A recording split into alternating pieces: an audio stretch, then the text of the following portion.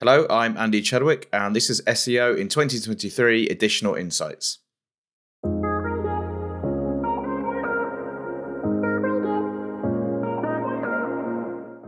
Andy, what is your additional insight for SEO in 2023? It is, with all the chat of AI and automatically generated content, definitely use it to speed up what you're doing and optimize what you're writing, but don't rely on it. There's certain softwares out there, not naming any names, but that basically claim to, and they do automate the whole writing process for you. They'll basically write the whole paragraph, write the whole blog or piece that you'd like, if you'd like. And my tip is not to rely on that. There are tools out there that aren't developed by things like Google that can pick up on the likelihood of something being AI generated. And if they're being made by hobbyists and not someone with the resources of Google, and they're picking up AI generated content, you can only imagine what Google and Bing and these other ones are able to do. Sort of in line with that is Google's new announcement with the quality rater guidelines, the new E in there, which stands for experience. I think the jury's out for working out how it's going to even work out what experience means or how that looks. But certainly if you have first party experience in talking about a topic, it's going to come through a lot more than AI generated content again. So being able to overlay your actual original thoughts and put that original spin on things will definitely come through. And I can see it myself when you look at a piece on even something as inane as how to tie a shoelace, you can read through what is generally spat out and something that's been written by someone with more experience. I don't know if there is someone with more experience of tying a shoelace, but that was an example. So it's funny, a topic like that tends to probably lend itself to a video as the answer possibly as well. But that's another topic, I guess, in its entirety. So when it comes to using AI then, it feels like we're on the precipice of AI being good enough to be able to write a significant volume of content and get away with it. But as you say, it's easy for search engines to detect if something has been written by AI. So what's best practice then? How do you actually leverage the power of AI without actually being tripped up by search engines and perhaps even not ranked at all? So let's assume you're outlining. Well, there's the first case for it, helping to outline an article. Obviously, without plugging anything, we own Keyword Insights, which helps outline blog articles. And you can use it to really quickly pull all decent headings together. And you can use AI to help maybe come up with some ideas you haven't thought about. And then you can use AI to so let's say one of the headings is, what is a mortgage rate? Let's say you're talking about writing an article on mortgages, everything you need to know. And one of the headings is, what is a mortgage? Now, if I was to write that, freeballing myself, it might take me, 5 or 6 minutes to put that together. You could use AI to write, because it's a pretty standard question. You could use AI to generate a piece of text that answers that quicker, because that's a pretty standard question with a standard answer. I would then perhaps go over it and rewrite it to put my human element on it. But then there are questions that will be in that piece, like how to find a good mortgage. That question, I would say, it should lean more on personal experience. Someone who's actually gone through looking through a mortgage, and you could generate that piece with AI, but I imagine it would say the same thing. Because it's obviously based on learnt data, it would say the same thing for every time because a lot of these tools, you can refresh it and it will rewrite it. And it'll say the same thing in about 5 different ways. I definitely generate it to see what it's saying, but I would put my own personal experience into that as well. What have I found looking for mortgage rates? Is there any additional insights that I found that isn't on all the standard articles out there? And that's really how you're going to stand out. And when I said at the beginning of this, don't use AI to generate content or don't rely on it, I don't mean necessarily that you'll get penalized for it. I don't think you will, which is what a lot of people are saying. Oh, you'll get done for it, Google, or penalize your website. I don't think you'll necessarily get penalized for it. I just don't think if someone else isn't using AI, your content will do better. Okay. Is what I mean by that. So yeah, basically, it'd be a waste of your time, albeit short time, generating a load of AI paragraphs and then publishing it, because it won't do as well as if someone then puts that human element on it. Not going to be penalized. It's just going to do better if someone else. Is it good practice then to combine them both and then perhaps take advantage from the elements that the AI comes up with that you haven't actually thought of beforehand, and then perhaps you interviewing someone on a particular topic just to hone that personal experience from them, and then you incorporate both elements on the same page? Yeah, that's exactly what I'm saying. So I think, and I've seen it, and there's tests going on, and there's quite a few people I follow on Twitter doing tests where they're generating literally the whole thing using AI. I'm saying let it get you 50% there, and then go over it with a human element. There's the obvious things like some of the stuff it's generating isn't factually accurate, which goes without saying, and that's obvious. If people aren't rewording that, then I don't know what you're doing in this industry. Like that would be for the first thing you change.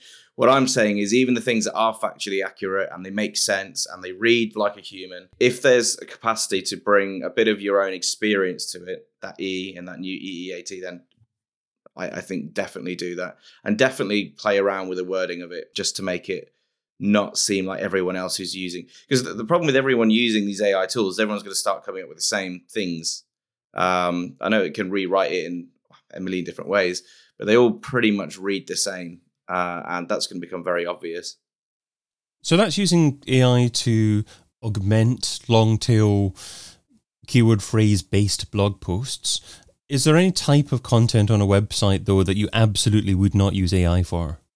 Yeah, definitely anything to do with medical stuff. Like it changes all the time. And I don't want to keep bringing it back to EAT and all this, but, just medical things in general, you really do need an expert and someone who knows what they're talking about. And I've seen it, particularly with CBD, because CBD websites are popping up everywhere.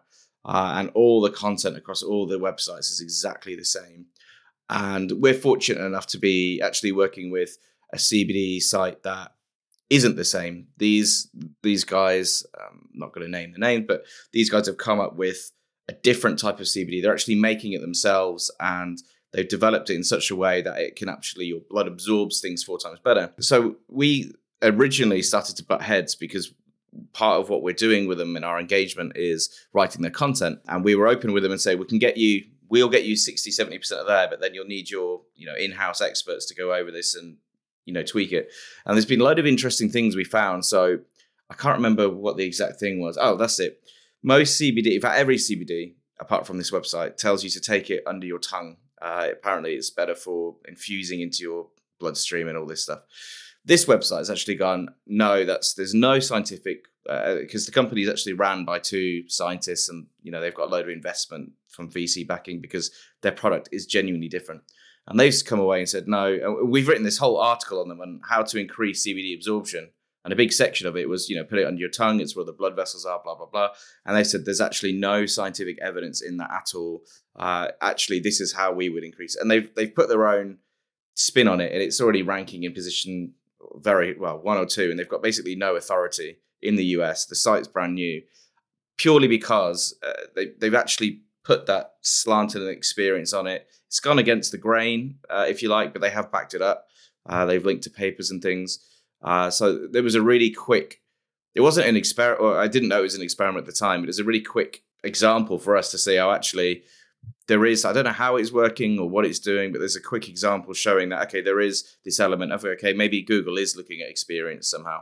So anything medically related where it just churns out the same thing, because we did generate that using AI, and then I did what I told you. We went over it with a human, and everyone said that, put it under your tongue. That's the best way to do it. Every version of an AI tool produced that same paragraph. That's a great piece of advice there, because many SEOs say things like, if you want to rank for something, look at the SERP, see what the SERP is spitting out, and follow the structure of already successful pages. But I think maybe some SEOs take that advice and think, okay, I need to produce very similar type of content. But you can actually combine both pieces of advice there and actually follow the structure of successful pages, but add your own original views to give you that increased opportunity to rank well. Yeah, exactly that. And the other thing is you can, what we tell our content writers and our content briefers, as we call them, is like, look at the SERPs, get all the best headings from all the top 10, because what you find in position 1 isn't always covering the same topics in position 2, and in position 2 isn't saying the same things in position 3. Some of them have maybe 80% of the same headings, but they've got like if you have a Venn diagram, they've got headings where they sit outside of each other. And then way in position 4 or 5, then you've got this website that has no authority at all, but ranking really well. And it's because they've got other headings they haven't thought about. So what we do is try and combine the best bits of all the headings, like a pick and mix type thing. And then we would look for either an alternative. So what we then do is go to things like Reddit and Quora. And the idea being, if people are turning to forums to ask questions, it's because they haven't found a suitable answer often in an article online. And we'll scrape them for any additional questions that may not have been answered in the other 10 or 20 in the top 10. We'll include them. And then if it's something, like I said, like medically related, we will ask someone who maybe has a differing opinion to offer a more balanced idea about it and include that as well. But yeah, don't just follow the same headings in position 1. And kind of moving on from headings to titles and meta descriptions, if an SEO is in charge of a big website, millions of pages, is it good practice to use AI to generate titles and meta descriptions, or are they going to be shooting themselves in the foot? I've got to be honest, I use them for meta descriptions purely because I hate writing them, and they don't really, they don't have any bearing on rankings according to Google themselves, but I do often tweak it. So I use it to generate the main part of the description because I just want to summarize my article quickly and get it done. Page titles, I nearly always do myself because, again, I do like to stand out. So I like to look at the top 10. And AI would generate one that looks like the top 10 or the top 20. Mm-hmm. That's how it works. I do want to stand out from them. So I'll do the standard stuff. Always include a keyword, use title case, all that stuff. But I'll always try and put a different slant on it just to make it stand out a little bit. So that's personally how I would use them. Again, I don't think you're going to get penalized for it. I just think if you're not doing something to stand out, especially in a world where everyone's going to start using AI, if you're not doing something to stand out, you won't be penalized. You just won't have the edge for people who are doing something to stand out. So you've shared what SEO should be doing in 2023, and now let's talk about what SEO shouldn't be doing. So what's something that's seductive in terms of time, but ultimately counterproductive? What's something that SEO shouldn't be doing in 2023? They shouldn't. I'm going to throw a double negative, which I don't know if answers your question, but they shouldn't still neglect things like link building, which is, I guess, a double negative for you. The reason being, like, it's going, we're still we're getting better. Google's saying we're getting better at evaluating, expertise and experience. We're getting better at understanding things. Our AI is becoming amazing, and you don't need links anymore. I hugely disagree with that. Still at the moment, we've been running tests ourselves. Links work. Good links work. Still, the same applies. Don't go after rubbish links. Don't, buy them off dodgy websites. But a good link building strategy wouldn't have any of that anyway. But the main thing to take away is links are still working. So I hope that answers your question, David. It's like a double negative. Don't be ignoring your link building still because of all this fancy AI stuff. It is. I had to think twice about that. Yeah. You said good links still work. What is a good link in 2023? We've got guidelines that all of our staff follow when they're evaluating links, because we have link building strategies and we get links, and we make them stick by quite rigid guidelines on what we will and won't accept and what we will and won't disavow and that kind of thing. So for me, I haven't got time to get it up here, but I'll run you through some top things. DR, DA, whatever you want to call it, doesn't really matter. We have clients who sometimes go, we want links, and they've got to be a minimum DR of whatever, and it just doesn't matter. For me, a link off of a page that is, I look at two things. I look at the domain, first of all, and if the domain has got a steady traffic curve, And a third-party tool is fine if you look at Ahrefs or SEMrush or anything like that. A steady traffic curve is fine. It doesn't even matter if it's going down slightly or up slightly. Steady is good. If it's going rapidly up, like it's jumped from 1 to 100,000 in 2 weeks, then there's something dodgy about that site, and I wouldn't want to link from there. Conversely, if it's gone from 100,000 to 1 in a few weeks, then there's also this site's been penalized, it's doing something wrong, so still wouldn't want to link from there. DA, DR, irrespective. If it's going up or it's going down slightly, I don't care. So first of all, that's what I look at on a domain level. Then I look at a page level, and I'm looking at, first of all, is the page, is it related? And actually, is the domain related to whatever industry I am linking to? I don't like, newspaper. I don't want, the Dudley government, Birmingham government. They don't do anything. If I can start to get a link from a page in a niche which is aligned, that is a million times better than one that isn't. We've again done tests where we've seen it. It's an interesting case study where a site, I can't remember the site. Let's call it a traffic cone website, bought a sort of similar but not quite other website. It acquired one to do with, bags or something, but the bags were for builders, so sort of related traffic cone. Yeah, and the idea being they were going to fold the two websites together and link them all up and redirect and get all the link equity, because this other bag website had a load of good links. What ended up happening was the pages which aligned with the bags with whatever pages on the traffic cones did see a big jump, but the pages that they just didn't have, so say for example the homepage, which had a load of links pointing at it, they redirected that to the homepage of the traffic cone to get all the link equity pushed there. We actually saw the homepage drop for all its rankings. And we believe, because the minute we lifted that redirect, it went back up again. We believe it's because the links just weren't relevant. So the pages where they were relevant went up, but the pages where they weren't relevant actually went down. So just a link for link's sake isn't good enough. The link needs to be contextually relevant. Otherwise, you actually may see the reverse of what you want. Even if they're good links from good websites, you might be confusing the intent a lot. So that's really important. And then the other thing we look for is, so we do things like when we're getting a link, we look at the other blogs or whatever is in that website. We put the images of the writers through, TinEye. If we see that TinEye's an image reverse lookup software, if anyone doesn't know. If we see that image is a stock image, we won't have a link from them because we know that they're just producing stock content with stock writers, which aren't real or genuine. We want, links from real sites. We make sure that the anchor text is contextually relevant. I've seen it loads when we've audited links. We've seen someone talking about houses in general, and then they've just rammed in the word wallpaper really randomly just to get that anchor link in there, and it doesn't work. So we look at all these things. So to summarize your point, David, sorry, I went off on a diatribe there. It's got to be from a contextually relevant website. DR or DA doesn't really matter, but it's got to have steady traffic in one way or the other. Up or down or even flat, it doesn't matter. Not suddenly up, not suddenly down. And the anchor text has got to be, quite natural. It doesn't just ram in there. And that the actual rest of the quality of the content on that website is also good. It's not from stock image writers. It's not from guest blog posts. It's from genuine people. That was one of the most valuable additional questions that I've asked actually on this podcast series. Sometimes I just select that little nugget from someone's answer, i.e. good link, and that was a great summary of that. I loved your mention of the fact that you looked for consistent site traffic. I think that's a metric that I haven't considered looking at before to establish whether or not a site is valuable to get a link from, and I think that's a wonderful starting place. So thanks for sharing that.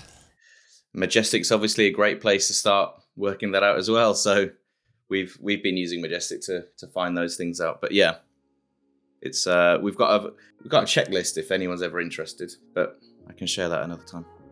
Yeah, absolutely. Well, feel free to share it in the socials that promote this particular episode. That'd be wonderful, and perhaps we can incorporate that in the blog post that goes alongside it as well. Andy Chadwick is co-founder and SEO strategy lead at Snippet Digital, and you can find him over at snippet.digital. Andy, thanks so much for adding your additional insight to SEO in 2023. Thanks, David. I've been your host, David Bain, and you've been listening to SEO in 2023 Additional Insights. a majestic series that complements the original SEO in 2023 podcast, video series, and book. Find out more over at SEOin2023.com.